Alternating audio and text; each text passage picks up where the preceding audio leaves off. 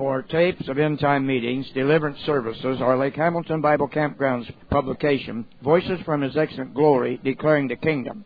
Writes Post Office Box 21516, Hot Springs National Park, Arkansas, zip 71903. Our website is www.lakehamiltonbiblecamp.com. There are many free audio files there. It's like going to Bible school at home. Frank Marzullo Jr. of Cooper City, Florida, is the minister. Some of you have never heard Frank Jr. Some of you may have been here in years past when his father was here for several times to minister. And you came with him a couple of times, haven't you? And but this is the first time for Jill to come, and we'll look forward to be back, because in 6 camp meetings in a year, I need a lot of help, to minister the word of the Lord there are actually 8 camp meetings when you count the ladies' conference and the minister deliverance conference. There are 8. So that requires quite a bit of help for me to have a ministry that I feel will bless the people and bring an anointing and a help for the people. And Frank Jr. here has proven himself under his dad and now under some of the rest of us. Bless you, Frank. Let me start out by saying how much I appreciate coming here and talking with you and sharing what God has given me. Heavenly Father, I just ask that you touch the lives of these people as you speak your word through me, Lord.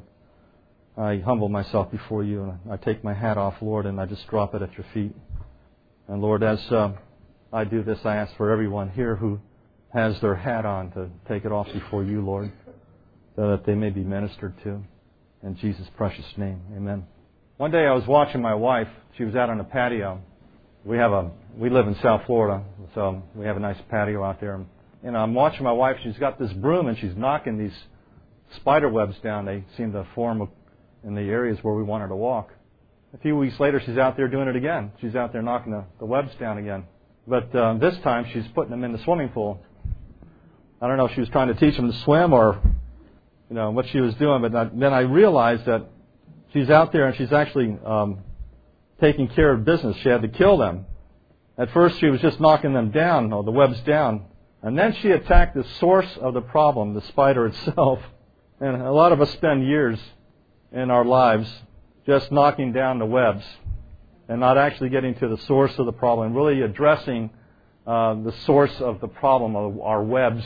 But we go through life suffering, physical and emotional and spiritual failure, because we just knock down the webs. We don't actually get to the problem. And it's not the web so much, it's the spider. Everybody knows that the demons are at the source of this, and Satan's at the source of the demons. So we really have to get to the source of the problem. Suffering and failure, whatever spiritual or physical, it's not sin, but we pay for the consequence of these things. And we have to get rid of it. We try to deal with sin, but we have to get to the root of sin. John the Baptist said something very important. He said in Matthew 3:10, he said, "The axe is laid at the root of the trees." We have to get to the root of the problem. If sin is the only spider web, then what is a spider? If sin is only a spider web, what's a spider? We have to look at that. How do we eliminate it? Well, deliverance from demons can start by knocking down the webs, but the ultimate goal is to get rid of the spider, isn't it? The ultimate goal is to get rid of the thing that caused the demons to come in, the demons to attack us.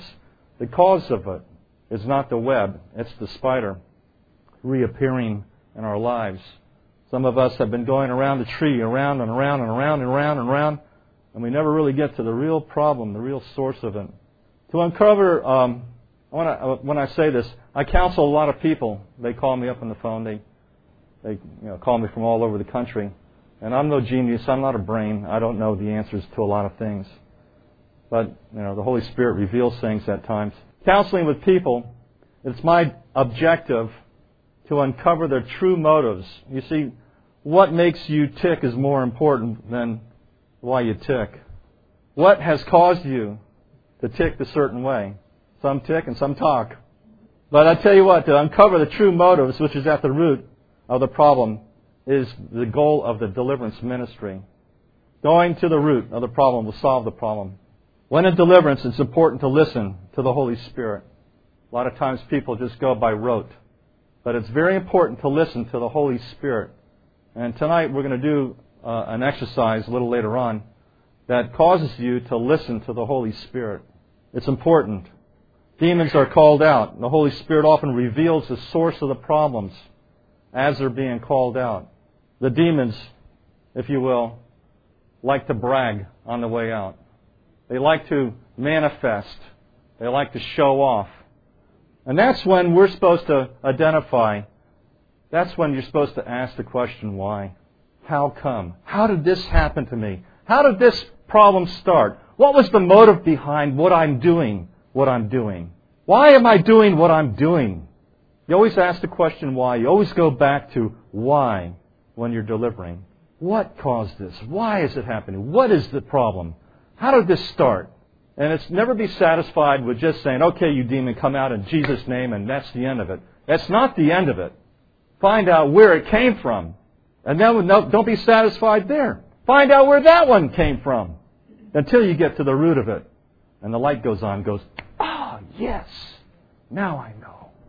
See, that's when you really get set free. That's when you really get set free.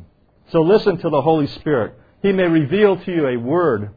He may reveal to you a picture. Tonight, when you're in deliverance, tonight as things are being called out of you, the Holy Spirit's going to reveal to you a snapshot, a moving picture, a word of knowledge. He's going to reveal things to you. Right? Isn't that who He is? Isn't He our teacher? Isn't He our source of all revelation? The Holy Spirit. So, listen to Him as He reveals to you the things that He wants to talk to you about. And then call out those spirits which were called out with the original spirit that was being called out. And that's what we're going to do later on, like I said before. You know, I may be calling out a spirit of perfectionism. Does anybody know what perfectionism is? Yeah? Everything perfect, even your garbage in your garbage pail. Right? Does anybody like that? You got a garage? I don't know, I got a garage that's all sloppy, right? But some people have a garage and even their junk is in order. You know? I have a car. Everybody have a car here? My car's got papers everywhere in them. I've got papers scattered everywhere. But then I get in somebody's car and there's not a bit of dust in their car and it's shiny. You know, there's an old saying, a clean car is a sick mind. You know? But perfectionism, boy, if I'm pushing some buttons and I'm stepping on somebody's sacred cow tonight, you better don't throw any tomatoes on me. Anyway, perfectionism, I may be calling out things, and you may say, perfectionism, I don't have that. But man, you know, how come I feel this way? How come I feel rejected? How come I feel... You see, perfectionism came in from somewhere. It's usually rejection that came, you know, where the source of the problem is. You want to be perfect before somebody. You want to have everything right, so somebody will say, "Well done, good boy, good girl." We all like to be, you know, affirmation, praise. We all like that, and so, you know, you want to get to the source of the problem. So don't be satisfied with say, "Okay, perfection, come out in Jesus' name." You're coughing up, coughing up. Where did it come in at? Ask the Holy Spirit. He's going to reveal to you that your father or your mother or maybe one of your best friends or somebody in school made you feel like a dog, a dirt, used you as a doormat, and you were rejected by it. So instead you want to be perfect, and you start putting everything in order. And it's like an addiction to you. Everything's got to be in order. So you want to find out how these things came in. It's more important than just getting rid of them. Amen? Lay the axe to the root of the tree. And no amount of deliverance, by the way, can replace the central need in a person's life to accept the lordship of Jesus Christ and to live in the reality of that commitment. You see, a lot of times people would like to have Jesus as their Savior, but they don't want Him to live in the area that they were just delivered in. They don't want that. A lot of times I see people having to go around and around again, like I said before, the same tree over and over again. And the reason is that they're not trying to live out their commitment with Jesus. They just got delivered from something, and they don't want to commit to have Jesus living in that area. And so they battle the same ground over and over and over. And for permanent deliverance, a person must have Jesus rule and reign in the area where that demonic activity used to rule and reign. That's where you get your permanent deliverance. Otherwise, it's useless. Otherwise, you're wasting your time. And the Bible has a warning, by the way, if you'll turn with me. The Bible has a warning. In Matthew 12:43, most of you know this, but I really want you to read this with spiritual eyes tonight. You see, I don't like delivering people and then having them go back into the same areas again because I make them worse off. You see, I make them worse off. Matthew 12, Matthew 12, verse 43. Matthew 12, verse 43. Jesus just rebuked the Pharisees that had challenged him about a deliverance of a deaf and dumb spirit. And he told them that the Spirit of God had come upon them. That was verse 28. And so let's read Matthew 12, verse 43. Now when the unclean spirit goes out of a man, it passes through waterless places, seeking rest, and does not find it. Then it says, everybody says, it says, I will come back to my house from which I came. Notice the demon called it his house. And what did it do? It says, I will come back. The demon has a will. They have a will. They have emotions. They fear and tremble at the name of Jesus Christ. They have a will. I want to come back. Why in the world does a demon want to come back? Well, let's read on. I will return to my house from which I came. And when it comes back, it finds it unoccupied, swept, and put in order. You see, when a person receives deliverance, their house is swept clean. It's put in order. Deliverance sets the man free, and everything's placed in order now in the house. It used to be in disarray. It used to be messy. But then the finger of God, the Spirit of God comes in, and the person's set free, and the house is clean. And then the demon comes back and says, I want to come back. And what does he do? He goes back, and he notices first, it's unoccupied. It's unoccupied. You see, this is why Jesus needs to be placed in that area where you just get delivered from. It's very important that you do this. You need to have Jesus ruling and reigning in that area. Otherwise, the demon comes back and says, there's nothing there. I can come in. Come on, guys, let's go. 7 of you, let's go, come on.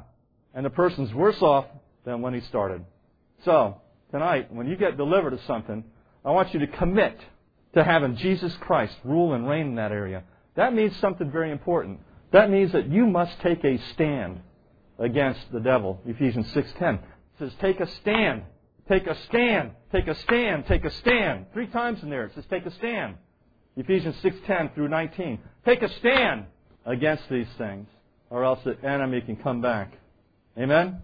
Family, have Jesus Christ in that area. Have Him as Lord in that area when you get delivered. Deliverance is a gift, by the way, which helps men and women live an aggressive life and an effective life. A good, effective, and aggressive life as a Christian. It's called the children's bed, Matthew 15:27. Jesus told the Pharisees in Matthew 12:28, though, but if I cast out demons by the Spirit of God, then the kingdom of God has come upon you. So deliverance is the kingdom of God coming upon you. Amen? Deliverance is that. You know, every Christian should be operating in the ministry of deliverance. Every Christian should be operating in that. Mark 16:17 says that. Go cast out demons. Go do it. This is Jesus' instructions to us, by the way. Lay hands on the sick. Cast out demons. These are the signs that are going to follow a believer. If you don't believe me, who's a believer here? You're all believers? All right. Now, who's cast out demons before here? About half of you.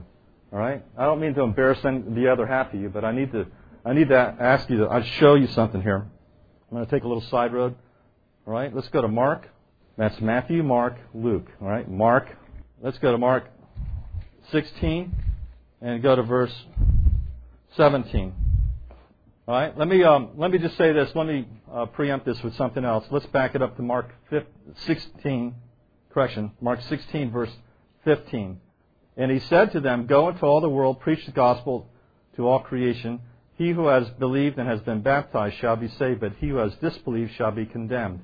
That's the Great Commission, correct? Am I correct? That's the Great Commission, isn't that what Jesus did? He told us to go out and preach the gospel to the world. Right behind it, he said, "And these signs will accompany those that believe." This is 17, Mark 16:17. "These signs will accompany those that believe. In my name they will cast out demons." So if you're a believer, the first sign that's going to accompany you is you're going to cast out demons. Right? Well, sometimes we get this all reversed and we want to go out and preach the gospel. But I tell you what, you start casting demons out, it's the kingdom of God coming upon the world. You don't have to preach the gospel. When the people start seeing that there's authority and a power behind your words, that demons actually fall out of people, cry out of people, there's no words to be spoken. You don't really have to say anything, but, come out in the name of Jesus Christ, and that's a testimony in itself as people are getting set free. Now, the other half of you that didn't raise your hands, you have some homework assignment to do. And guess what that is? You need to learn the deliverance ministry. You need to learn how to cast demons out. You need to know your authority. That's right. Everybody raise your right hand. I deputize you in the name of Jesus Christ. You are now deliverance ministers. All right? You have authority. You have authority.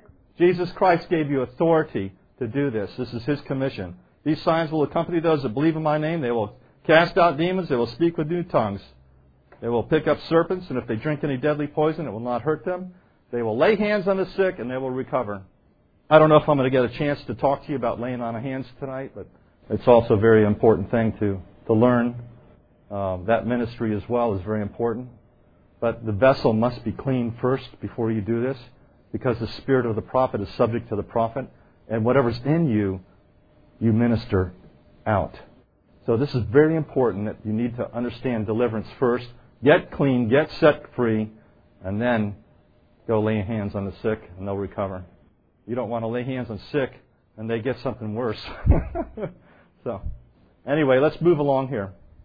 "If I cast out demons by the Spirit of God, then the kingdom of God has come upon you." Right? That's what Jesus said.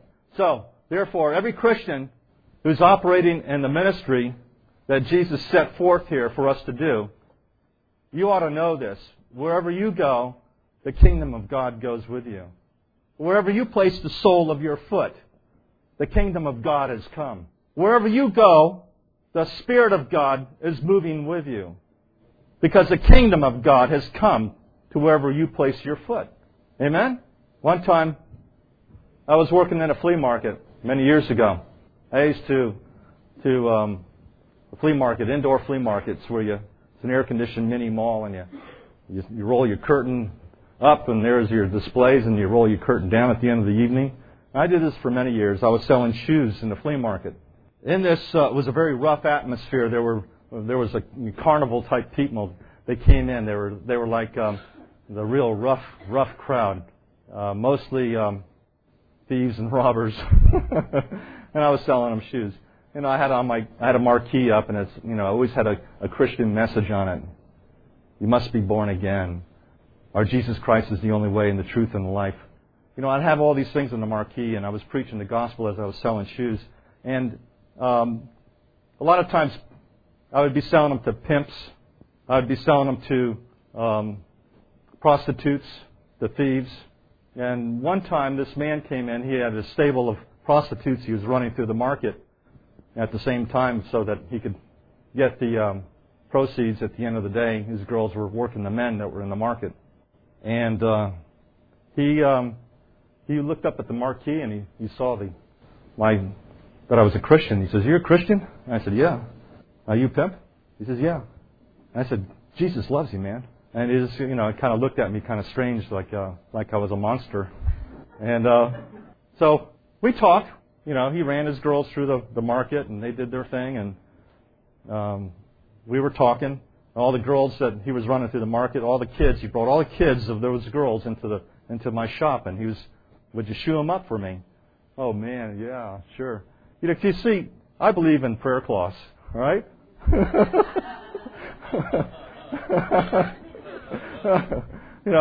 Well, sneakers are prayer cloths, man. Sure. Because see, what I would do is before I'd sell the shoes, is I'd go to every shoe box and I'd lay hands on the shoes. And I'd start praying over them. Lord, heal and deliver these people in the mighty name of Jesus Christ. Whoever comes in here to buy these shoes, Lord, use these as prayer cloths that they be delivered and set free in Jesus' name. You know? So, sure, I'll sell you kids' shoes. And so I started, shoeing the kids up. And as I've got their feet, you know what I'm doing? I'm praying for these kids. And so the pimp says, hey, would you shoe me up too? I said, sure, kind of a seat. What I'm doing is I'm praying for him. Praying for him. And we're talking about Jesus, and we're going to, we're going on a journey, man. As we're talking on Jesus, we're going on a journey. And I bring him from point A to point B in the journey. And he comes in next week, and he comes in the following week, he comes in the next month, he comes in, and he's constantly in the market. And then finally, one day, he says, Frank, would you pray for me? I want to accept Jesus as Savior. All right? This guy looked like Mr. T. Everybody know who Mr. T is? He's a muscle-bound, big black guy, man. He was huge. He was huge. And he had a shaved head. He had gold dripping off of him, And I said, sure. And he got down on his knees right there in the shop, and he's starting to cry, and he's starting to weep. And I started to say, I said this prayer with him, and he received Jesus Christ as Savior. And he stood up and he looked at me square in the eye. He says, you touched me, brother. You touched me. And we hugged. He says, would you come and visit me? I said, sure. What's your address? So he gave me his address, and I went out and bought a Bible the next day. And I took it over to his address. It was a whorehouse. And everything was in operation when I came. There was no doors on the rooms. And I won't be graphic, but they were all in use. And I went to it. I had my little girl with me and my little baby for protection. And we went over there, and two big bodyguards says, "What are you doing here? What are you doing here? What do you want? What do you want? What do you want?" I said, "I'm coming to see L.A. I got a present for him." They said, "Okay." They spread and they went out and separated, and they let me go in the door. I went in the door and looked down each room, wished I hadn't, and I find L.A. and he's busy. He's trying out some new equipment. And I knock on the door jamb, and he jumps up and he looks at me, and he's eyes big as saucers. He says, "What are you doing here?" I said, "You asked me to come." What do you want? What do you want? I said, "Jesus loves you, man, and he wants to give you a present." "Well, what's that?" And I take a Bible out of a bag and I hand it to him. It was a good Bible, too. It wasn't a cheap Bible. New American Standard. Cost me $50 back then, about 12 years ago. 20 years ago. About 20 years ago. It was a good one. $75, maybe $80 today. He looked at it. His mouth flew open. He says, "Thanks, man. Thanks." And he held it. That was the last time I saw L.A. in the flea market. That was the last time I ever saw him there. He never came through with a stable of girls anymore after that. He never showed up in the market. He never came through. I often wondered what happened to him. I was in church a few years ago, and somebody that still works the market said, "You'll never guess what happened." I said, "What happened?" He says, "L.A. found Jesus Christ as Savior, and he got married. He dropped out of the business, and he's a pastor of a church." When you as Christians, wherever you go, wherever you place the sole of your foot, the kingdom of God has come. The kingdom of God has come.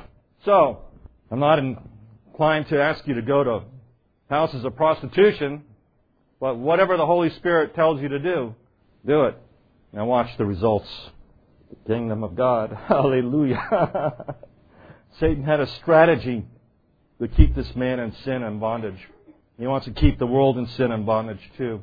He wants to render Christians ineffective in their ministries. And he does that too. He keeps us ineffective in our ministries because we're bound to demons. We're bound to things that we shouldn't be bound to. Nothing destroys the testimony of a Christian more than giving Jesus a black eye. Have you ever given Jesus a black eye? Sometimes it's because of our problems that we have, that we've never solved, that we never got to the root of. It's the spider, man. It's the spider. So we're going to stop brushing away spider webs. We're going to get to the real problem. Turn with me. I want to show you something. Acts chapter 8. Let's read it. I want you to see something with me. Matthew, Mark, Luke, John, Acts chapter 8. Acts chapter 8 is a passage that clearly shows us and leaves open the fact that some people who respond to the gospel, by the way, the gospel of kingdom, the kingdom of God, the good news of Jesus that loves them and provides a way for them to go to heaven. They receive Jesus Christ as Savior, the only way, and to the Father, and they respond to that. They get baptized and continue to follow the teachings of Jesus, and still they need help. They need deliverance. Watch for this now. Acts chapter 8 and verse 4. We'll start there. Therefore, those who had been scattered went about preaching the word. Philip went down to the city of Samaria and began proclaiming Christ to them. The crowds, with one accord, were given attention to what was said by Philip. Here's what happened. Look up here. They got scattered. Persecution came. I'll tell you why America's in such deep trouble. There's no persecution in it. You know, if something happens and we get persecuted, I'll tell you what we're going to do. We're going to start scattering and giving the gospel out. We're going to give it out. And here's what happens. He was preaching Christ to them. The crowds, with one accord, were given attention to what he said by Philip. They heard and they saw the signs which he was performing. Here's an evangelist. He comes to town and he's preaching the gospel of Jesus Christ with signs and wonders, and everybody's listening to him. Verse 7, for in the case of many who had unclean spirits, they were coming out of them. He was commanding spirits out in the name of Jesus Christ. They were getting set free. It's one of the signs of believers, remember? Shouting with a loud voice. These demons were shouting with a loud voice. And many who had been paralyzed and lame were healed. What a ministry this guy had. Philip. People were getting saved, getting delivered, set free. And they were getting healed in the name of Jesus Christ. The city came out to them. The city of Samaria came out to them. So there was much rejoicing in the city. Verse 9. Now, there was a man named Simon who formerly was practicing magic in the city and astonishing the people of Samaria, claiming to be someone great. And they all, from the smallest and the greatest, were given attention to him. Simon was a big shot. He was a magician, saying, this man is what is called the great power of God. You see, they were mesmerized by Simon's magical arts. Verse 11. And they were given attention to because for a long time he had astonished them with his magical arts. Verse 12. But when they believed Philip, everybody say, they believed Philip, preaching the good news, come on. Who is? Jesus Christ is the good news. All right? They were being baptized. They were preaching the good news about the kingdom of God and the name of Jesus Christ. They were being baptized, men and women alike. Here, the city came out. Listen now. Here's what happened. Philip came out. He started preaching Jesus. He started casting demons out. He was healing people. He was laying hands on the sick. They were recovering. He was healing people. And the city was in an uproar. Like, what's going on? Hey, it's Philip over there. Philip who? Philip the guy. You know, he came from Jerusalem. Philip, come on and see him. He's preaching the good news. What good news? The news of Jesus Christ. People are getting set free and healed. Oh my, let's go take a look at this. And they started getting baptized. Baptized. He continued on. Now listen to this. Men and women alike. Verse 13. Here we go. Right to the heart of it. Even Simon. Everybody say Simon. Who was he? He was a sorcerer. Even Simon himself believed. Everybody say believed. Simon became a believer. Whoa! And after being baptized, Simon was a believer. The sorcerer became a believer. L.A., the pimp, believed. Even Simon believed. And after being baptized, he continued on with Philip. And as he observed signs and great miracles taking place, he was constantly astonished. He was following Philip around. He was following him around.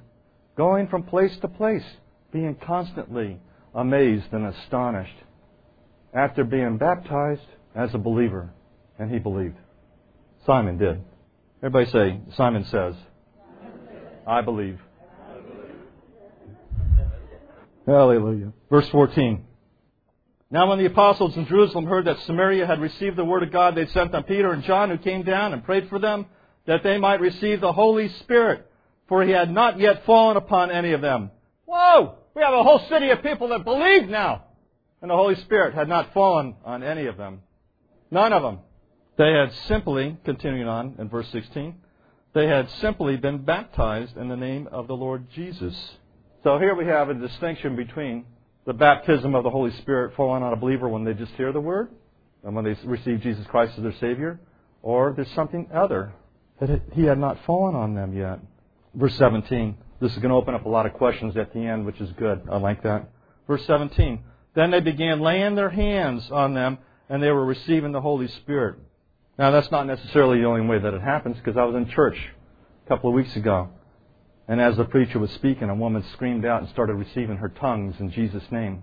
As she was giving utterance, she received the Holy Spirit, just like Acts chapter 10 at Cornelius' house. So I've seen it both ways. I've seen the laying on of hands, and I've seen it just hearing the Word and people receiving the baptism of the Holy Spirit. Then they began laying their hands on them, and they were receiving the Holy Spirit. Now when Simon saw, everybody say, Simon saw. We know that he says, but now he saw. Now Simon saw that the Spirit was bestowed through the laying on of the apostles' hands. He offered them money, saying, give me this authority as well, so that everyone whom I lay my hands receive the Holy Spirit.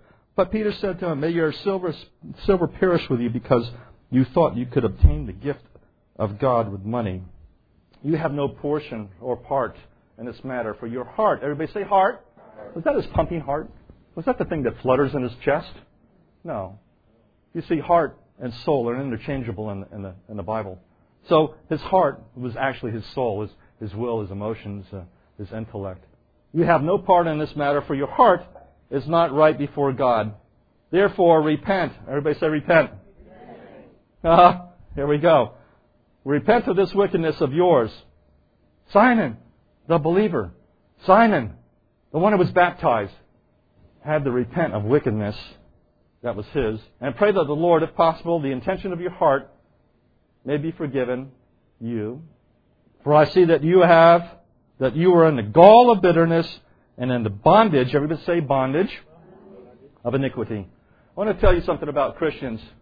Simon was a Christian. He believed. Simon was a Christian. He got baptized. Simon followed the apostle around.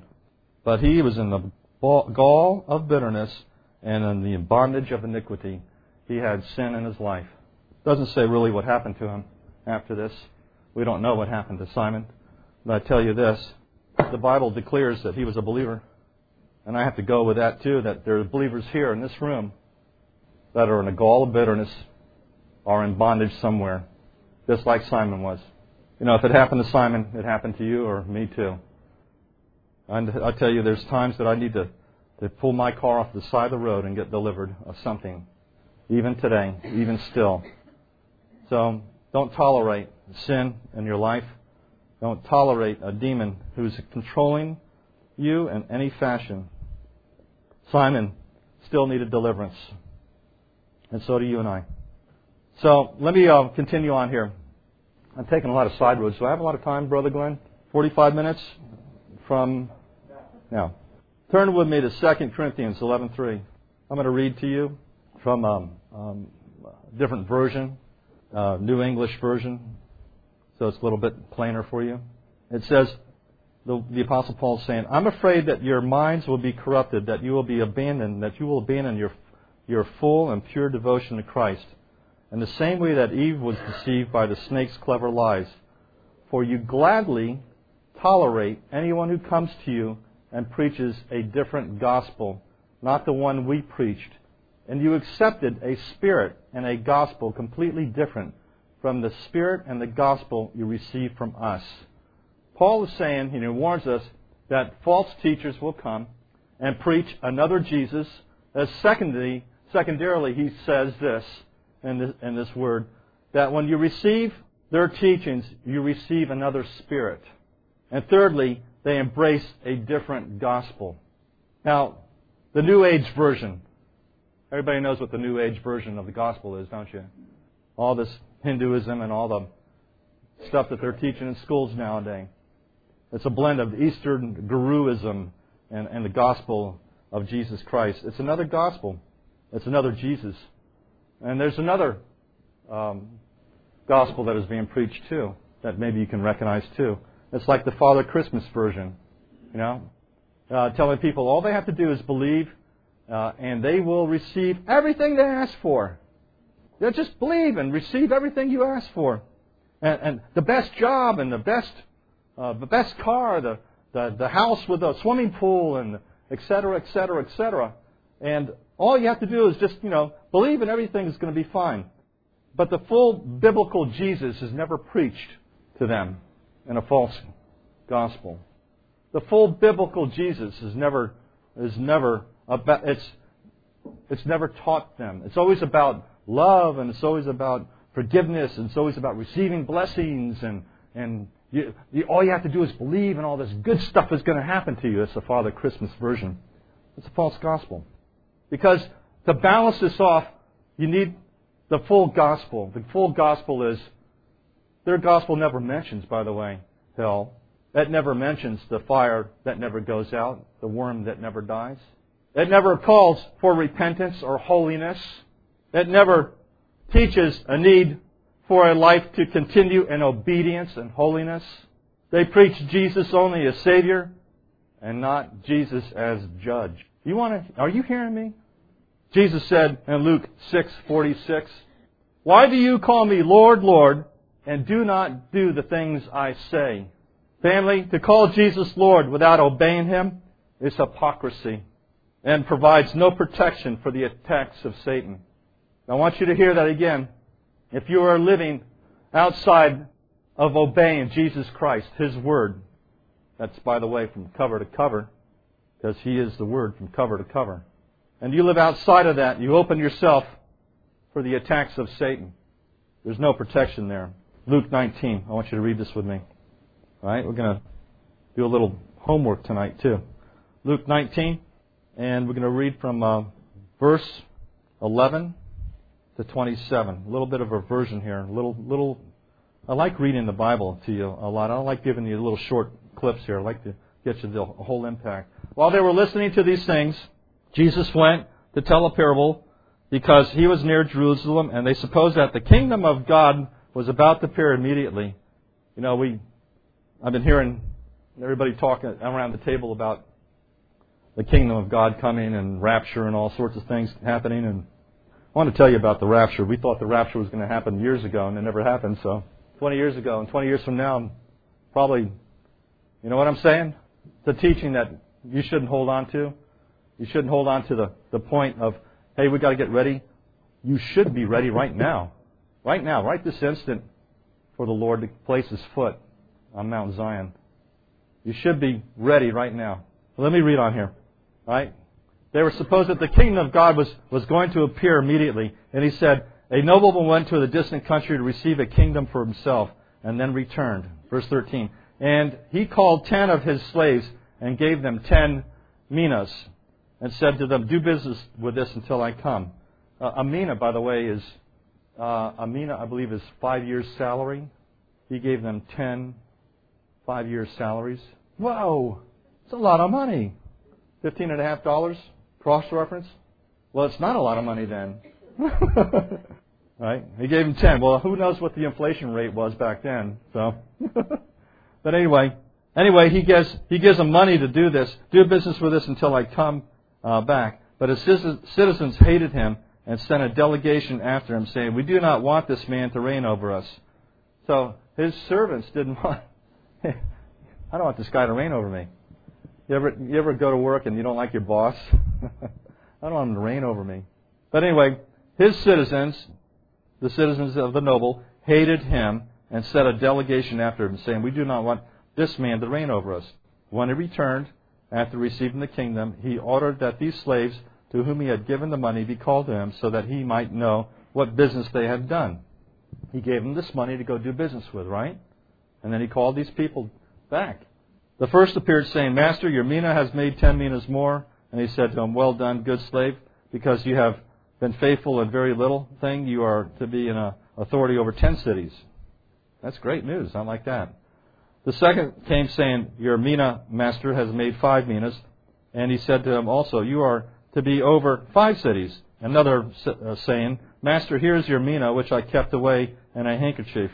For I was afraid of you, because you are an exacting man, and you take up what you did not lay down, and you reap what you did not sow. And he said to him, by your own words I will judge you, you worthless slave. Ouch. Who wants to be called a worthless slave here when the master comes? I don't think any of you do. Did you know what I am that I'm exacting man, taking up what I did not lay down and reaping what I did not sow? Then why did you not put my money in the bank? And having come, I would have collected it with interest. Then he said to the bystanders, this is the gospel, by the way. This is the gospel you don't hear too much about Jesus the judge. Then he said to the bystanders, take the mina away from him and give it to the one who has 10 minas.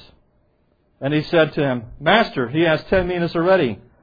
Verse 26, I tell you that to everyone who has more shall be given, but from the one who does not have, even that which he have shall be taken away. But now we get down to the meat of it, okay? Here it is. But these enemies of mine, remember they didn't want to serve him? But these enemies of mine did not want me to reign over them. Bring them here and slay them in my presence. There is a reward for obedience and a removal of reward for being slack in obedience. And then there's judgment for those who did not want Jesus to reign over them. And sometimes demons block us from allowing Jesus to reign over us. This is why deliverance is very important. This is why it's important for us to get set free. This passage alone should frighten the bejeebers out of you. Amen? Deliverance from demons is the vacating of an area that demons influence. And it allows Jesus to reign where those demons used to rule. And so we want to get clean of these things so that we won't find ourselves in a position that worthless slave was in. We won't find ourselves in a position that things are taken from us and even slain in His presence. Oh boy, I tell you. I want you to turn to Ephesians 6. I alluded to this a little earlier. I want to go over it with you again. Ephesians 6. How many have never been in deliverance here before? A couple. Okay. 1, 2, 3, 4. How many? All right. Raise your hands high. Don't be embarrassed. All right. A bunch. Yeah. How many have never been in deliverance before? Have never had any demons cast out of you? All right. I'm going to tell you something that's a lot better than going to the dentist. You'll enjoy this. All right. You'll enjoy this. Here we go. Ephesians 6, 10 through 18. It's the armor of God. Everybody knows about the armor of God. But I want to tell you something about the armor of God. It's not something you can put on. All right? This is not something you can put on. It's something that you are inside. It's not on the outside of you. It's putting something on eternal, internal, not external. The armor of God is something that's in place inside of you. The armor of God is the character of your inner man, basically, who you are on the inside. And so it says, with that caveat, I want you to understand this. Finally, be strong in the Lord, verse 10, and in the strength of His might, put on the full armor of God, so that you will be able to stand firm. Everybody say stand. Stand firm, all right. Against the schemes of the devil. Right? He's got schemes. He's got battle plans on his desk for you. You know, you don't know you're in the middle of a scheme until you're in the middle of it. Right? For our struggle is not against flesh and blood, but against rulers, against powers, against world forces of darkness, against spiritual forces of wickedness in heavenly or high places. Therefore, take up the full armor. Everybody say take up. All right, so first we have to stand firm. And next we have to take up. Everybody say stand firm. Stand firm. Take up. Take up. Stand firm. Stand firm. Take up. Take up. Okay, so there's things that we have to do. You see, there's things that we have to do because the devil has schemes. He's got plans. So here's what we do. We take up something and we stand firm. What do we take up? Verse 13. Therefore, take up the full armor of God that you will be able to resist the evil day. Everybody say evil day. Okay, so here we go. We stand firm, take up, resist. Are you catching this? Yeah. Stand firm, take up, and resist. You know, the evil day. There's an evil day coming. Okay?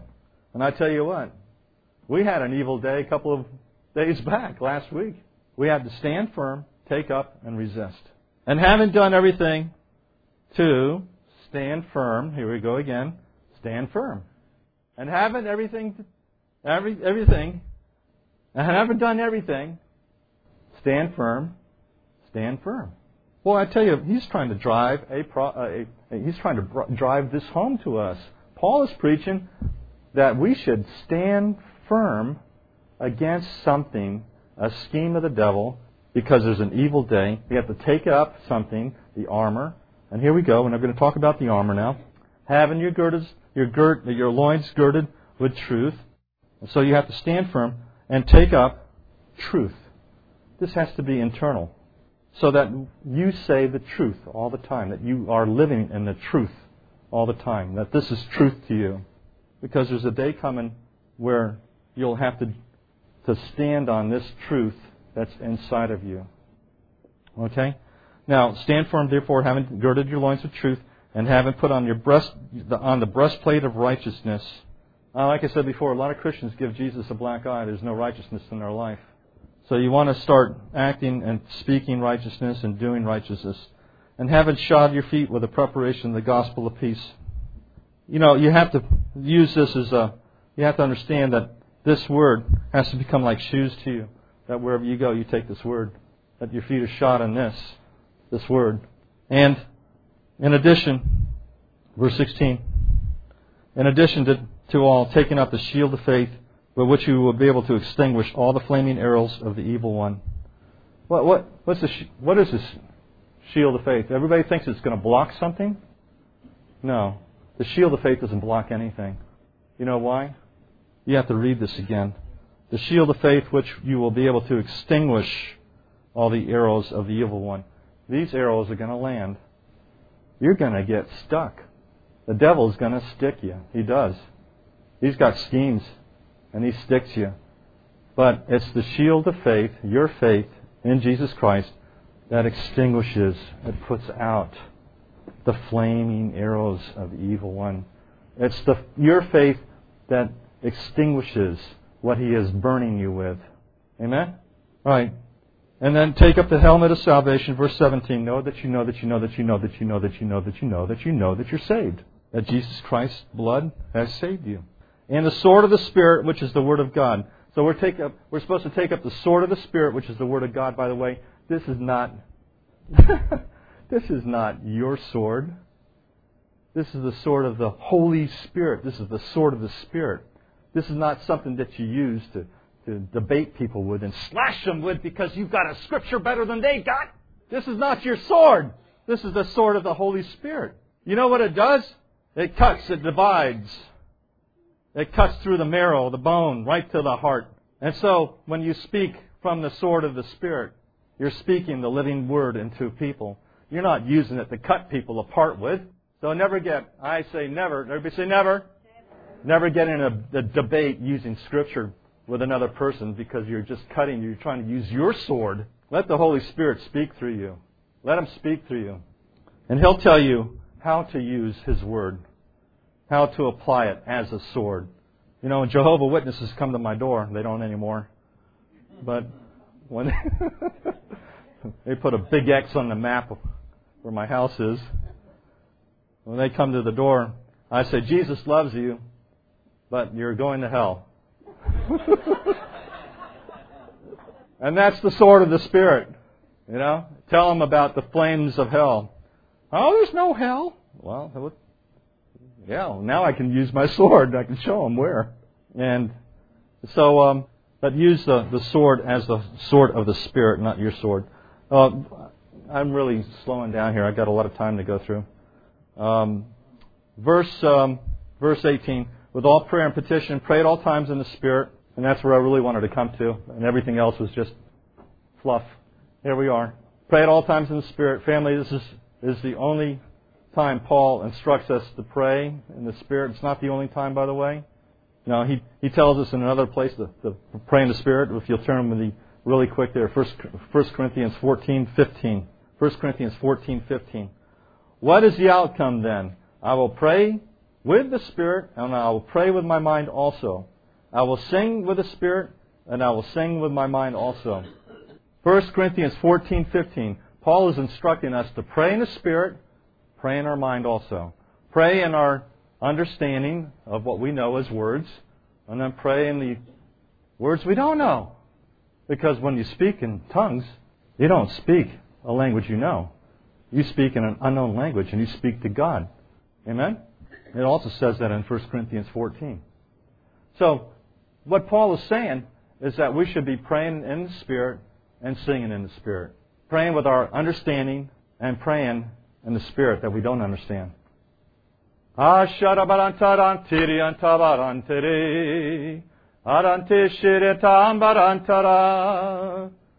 don't understand what I said, do you? But in my heart, I knew what I was singing. I knew that I was saying, I love you, Lord, I love you, Lord, I love you, Lord. I didn't understand what I was saying, did you? No. But I knew in my heart, as I was saying, I bind you in the name of Jesus Christ. You see, you use tongues as a weapon against the enemy. This is what this is. We're talking about the weapons of warfare in Ephesians 6. That's the last weapon. That's the last weapon. Let's read it again. All right? Verse 18. With all prayer and petition, pray at all times in the Spirit. Pray at all times in the Spirit. The Holy Spirit. That's a capital S. That's not your human spirit. We're talking about the Holy Spirit. Pray at all times in the Holy Spirit. And so, when I'm driving down the road, I'm singing and praising the Lord in the Spirit. When I'm battling Satan, I'm praying in the Spirit. Amen? And that's a lesson to learn. Hallelujah! Thank you, Lord. Thank you, Lord. Psalm 32:7. You are my hiding place. You preserve me from trouble. You surround me with songs of deliverance. Here's a song of deliverance right there. Start singing in the Holy Spirit, praising Him with songs. Make up a melody. Make up a tune. Everybody, can you make up a tune? Can you? Let's hear you. Aranti shadaranta baranti aranta ravaranta sharavaranta rarama arantata sheuku marata larabarada iriritu shara. That's right. You see, when you do this, you are being surrounded with songs of deliverance. So that's the first thing that we do when we go into deliverance. Start singing in the Spirit, start praying in the Spirit. Sing in the Spirit, pray in the Spirit. When we sing and pray in the Spirit, it opens up the realm of the Holy Spirit so that your spirit can speak directly to the Holy Spirit. You don't know what you're saying. You speak mysteries. You speak to God. But the Holy Spirit knows. He intercedes for us. So the start of deliverance is praying in the Spirit. The most important part of this is that you take a stand, pick up, resist. All right? Take a stand, pick up, resist. James 4:7 says, submit therefore to God, resist the devil, and he'll flee from you. Doesn't it? A lot of people want to resist God and have the devil flee from them, but they don't want to submit to God. They want to resist the devil. Get this devil off of me! I'm tormented! But they don't want to submit to God. So it doesn't work unless you submit to God. You may resist the devil. I'm putting these cigarettes down for the last time.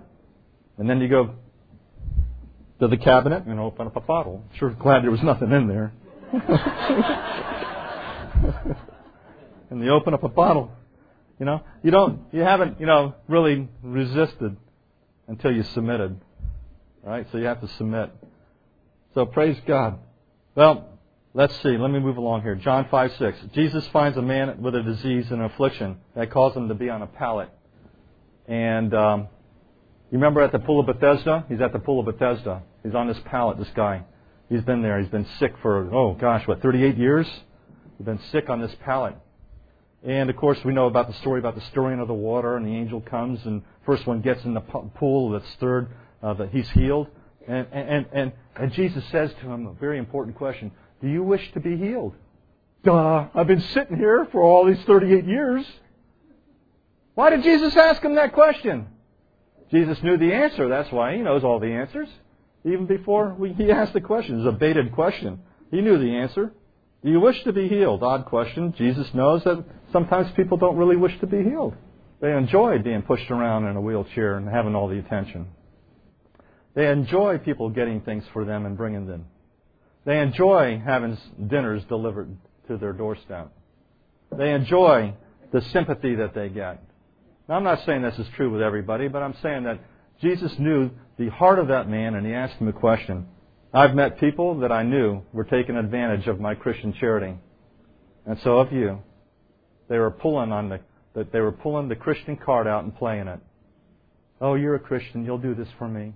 And so they were playing on my sympathy or my Christianity, and they do that to you too sometimes. And Jesus knew what was in the heart of this man, but he healed him anyway. And then he finds him in the temple a little later on, and he asks him another profound question. He says another profound thing, by the way. John 5:14. Behold, you have become well. Do not sin anymore, so that nothing worse happens to you. Did you hear that? Jesus healed him. This man set free from the bondage that he was in, whatever demonic illness he had. And I believe all illness is demonic, because Jesus wants us all to be healed and set free and delivered.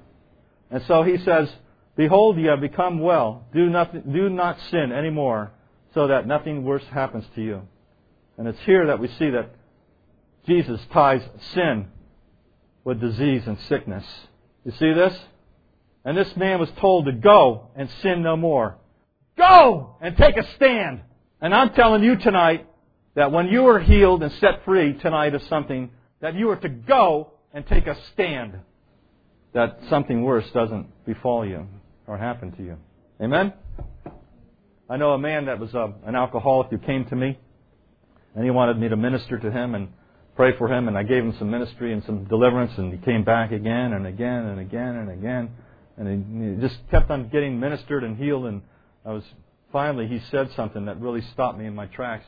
He says, as I'm ministering to him, he says, oh, I wish I could just be a happy drunk again.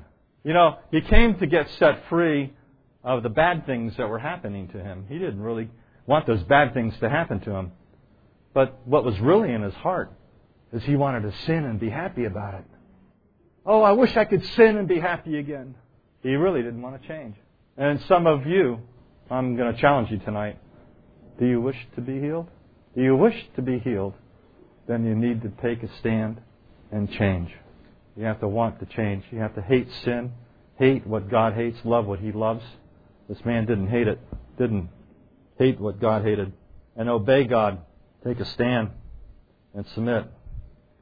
Now, when trying to recognize whether or not a person has an evil spirit or a demon, excuse me, or a spirit is attached to you or to someone else, we must look at several things. The old nature is one of the things. The old self that refuses to stay dead, that vicious temper that remains untamed, that unwholesome or shameful appetite that you have. And some of us do have some of those things, because I'm looking at your bellies. Mine too. And I'm not without sin here, because I'm telling you, I got deliverance today from Dr. Knoll with the rest of the crowd. I didn't think I had something, and all of a sudden something came out of me. So just remember that. And I've been in deliverance for a good number of years now, but things are still manifesting. Things are still coming out. And I don't care if you've been a Christian for 40 or 50 years. Things are still there, buried deep. Things that maybe you did or your ancestors did, or things that you opened doors to that you didn't realize happened. Things were going to happen. But anyway, I want you to understand that. Thank you, Lord. Take a stand. Put on the full armor of God.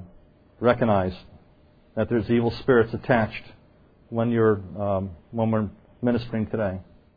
So look at yourself. Look at your old nature. See if it's still alive, and if it refuses to stay dead. Look at things that vicious tempers. Somebody you may have a temper. You may have a temper tantrum. I used to battle with that a lot, and I used to have a temper. I'm Italian. Where did my relatives come from? Calabrese, yeah. Calabrese. So the Calabrese people those are Hey, what did I do that for? You see, they do this so much they're flat-headed. You see? Yeah. What did I do that for? They're stubborn, yeah. Anyway, so there could be unwholesome appetites or shameful appetites that still need satisfaction. Fears, anxieties continue in your life. I know some people are afraid to drive on the expressways. Some people are afraid of a lot of things. But I want you to understand that whatever weakens you or controls you or compels you or drives you into sin, these things have at their root of it demons. It's demonic. And that should be a strong indication of any of those things that are happening to you, that there's demons involved there. So if anything's driving you, controlling you, or compelling you to do something, I want my wife to start passing some pencils out and some pads out. I want everybody to take a pad and a pencil. And if you're sitting next to somebody that you know, I'd like you to get up and move. We're going to do something tonight, and then we're going to tear these papers up when we're done with it. All right? I really do want you to get away from the person that you're sitting next to that you came with. All right? I don't want them peeking on your paper. All right? Thank you, Lord. Thank you, Lord. Thank you, Lord. Don't want them peeking on your paper because it's really not any of their business. You all came here with your own demons. Don't look at somebody else's. Whenever I invite people to come for a deliverance session, I always say, bring your own demons. Thank you, Lord. Thank you, Lord. Thank you, Jesus. Thank you, Lord. You remember I was telling you about the demons when they were cast out? They said, this is my house. Let me go back to my house. Okay, family, settle down now. I got a gun over here. I think it's a sword. Here we go. Buckle your seatbelts. The ride is about to begin. Take pencil and piece of paper. All right? We're going to get to the root of what it is. And this is going to be a lesson, an exercise in self-deliverance. Remember I said that we want to get to the root of it. Thank you, Lord. When I was telling you before about the demons, they want to come back. They want to say, let me go back to my house. And they peer in. They look around, see everything's like okay, and they can come back in. So they have a will. They want to stay. And I don't want to struggle against your will. So this is why I'm going to ask you to repeat this particular way. We're going to do deliverance a different way. I'm going to ask you to command out of you. Are you all believers here? Let's just repeat this. Lord Jesus, I believe you are the Son of the living God. I believe that you died on the cross for me. And the blood that you shed on the cross was for me. For my eternity. For my peace. For my healing. For my deliverance. For my salvation. All my sins are washed away by your blood. All my diseases are washed away by your blood. And I believe in you. I ask that you forgive me for all my sins. I'm sorry for my sins. I repent. I turn away from them. Whatever I'm doing, I'm stopping today. And I'm turning my back on it. I'm forsaking it. Never to go back.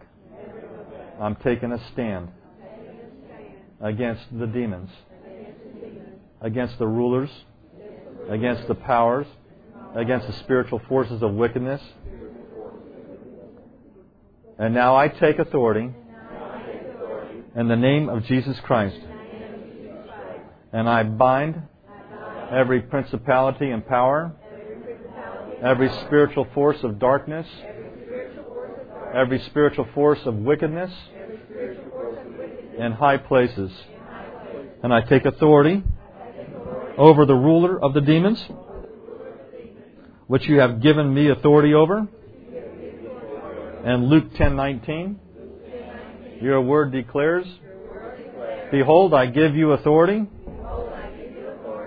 over scorpions and snakes and over all the power of the enemy. And nothing by any means shall harm you. So therefore, I exercise my authority over every demonic force within me that influences me, that is on the outside of me, that is above me, in the heavenly places. And I bind them in Jesus' name. I command them, as a believer, to be bound and powerless in the mighty name of Jesus Christ. Now, who's the ruler of the demons? Satan. Satan is the ruler of the demons, isn't he? Right? I bind you, Satan. Beelzebub, ruler of the demons. I command you to be bound and powerless over my life and over every demon that is on your assignment against my life. I bind you and I command you to be bound and powerless, and all your forces to be bound and powerless in the name of Jesus Christ. Now, see, now you're believers, and now you are exerting your authority. So now I'm going to ask you to say, whenever I do deliverance, you have authority. You're going to exert your authority against the will of the demons who want to come back and live in your house. All right? And now you're going to say, this is why I command you to say this. I command out of me. You see that? So when we do deliverance, you're going to be commanding out of you. All right? In the name of Jesus Christ. Because you're a believer. And now you're going to cast demons out. For the first time in your life, you're going to cast demons out. And guess who you're going to start with? You. All right? So now you're going to learn how to fish. You don't need me to come here and teach you anymore. Unless Glenn wants me to come. Brother Glenn.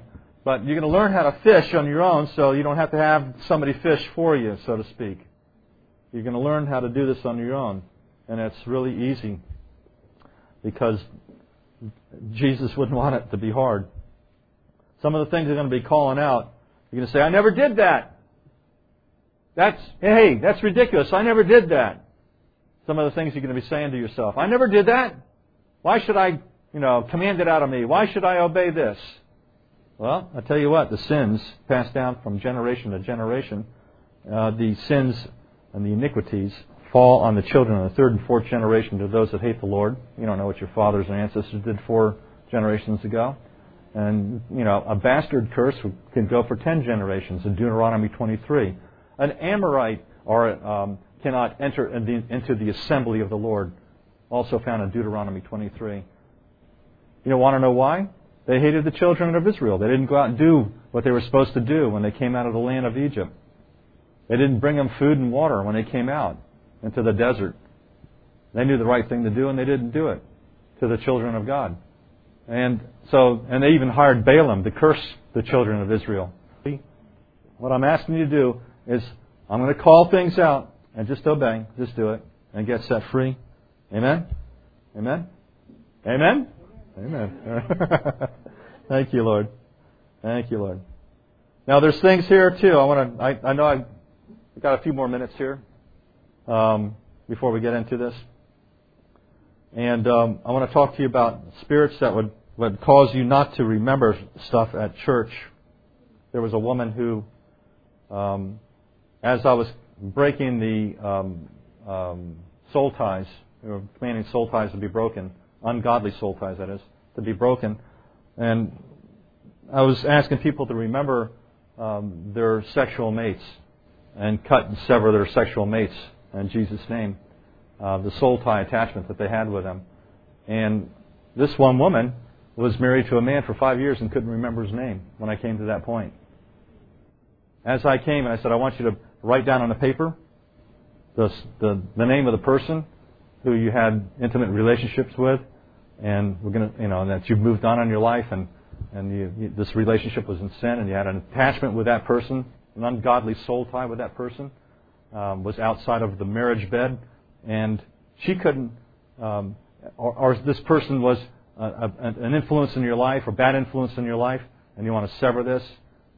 even if it was a husband, an ex-husband, and now you're married again to somebody else or whatever and so forth, you moved on with your life, and she couldn't remember her ex-husband's name. Isn't that amazing? She was married to this guy for 5 years and couldn't remember his name. You see?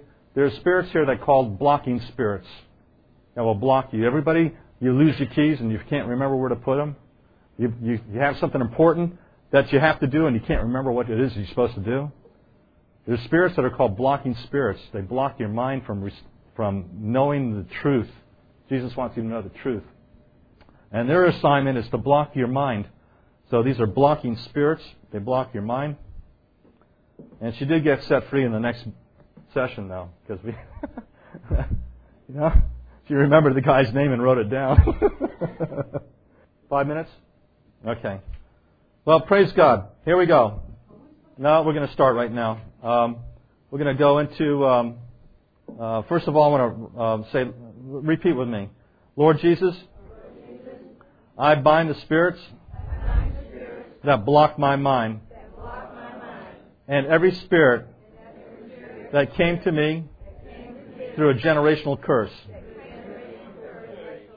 Any curse of occultism, of false religion, of false doctrine, any demon that came to me from another gospel, another Jesus, and I received it.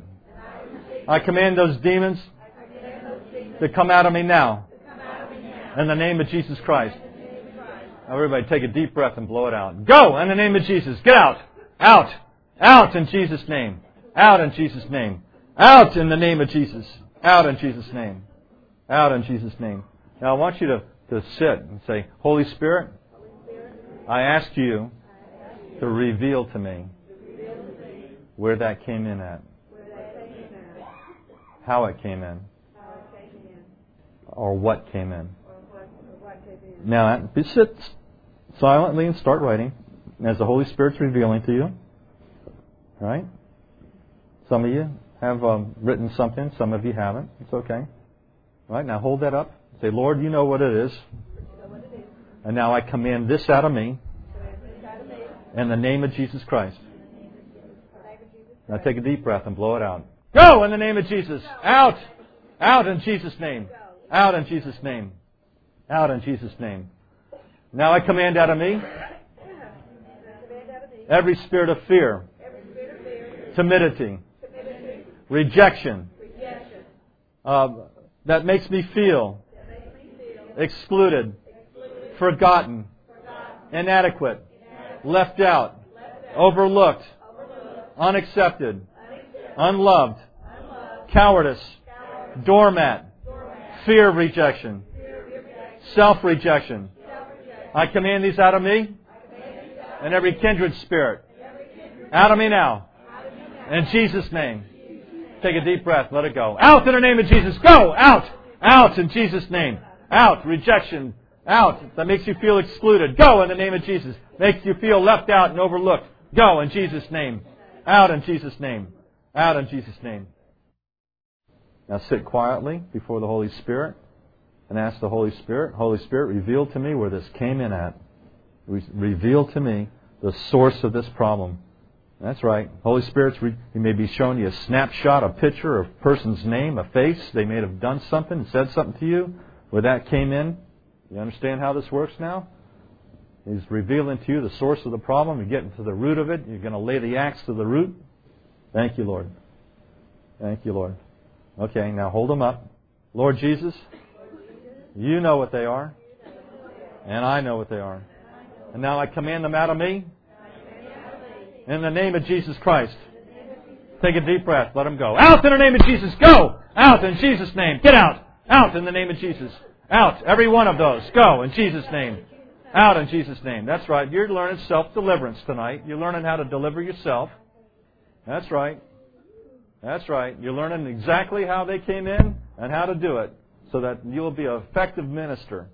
Also, in the spirit of fear, I command out of me fear of authority, distortion, helplessness, sensitiveness, fear of disapproval, grouchiness, self-awareness, self-conscious, self-pity, stuttering, whining.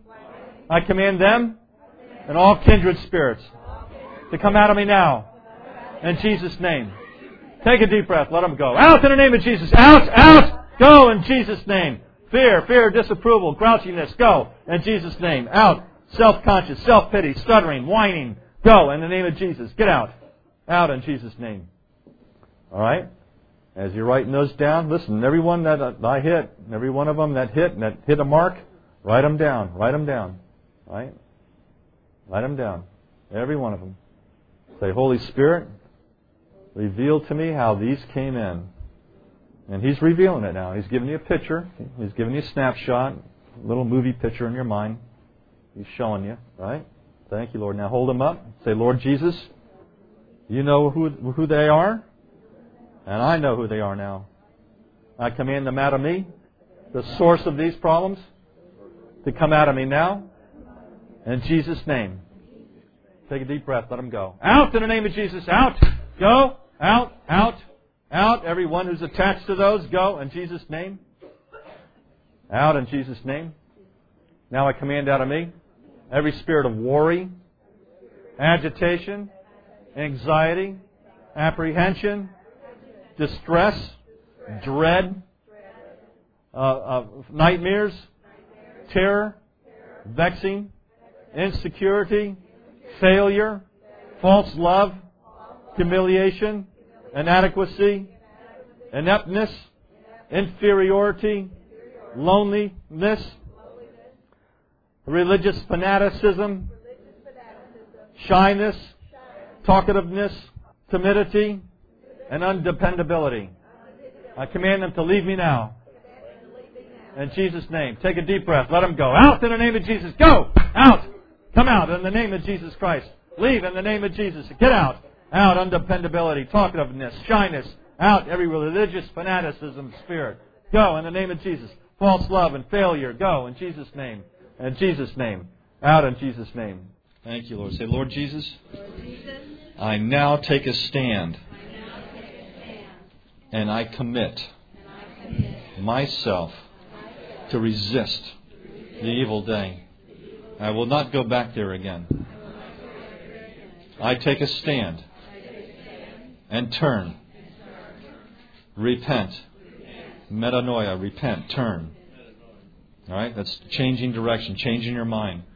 Metanoia, Greek word for that. I turn from these things in the name of Jesus Christ.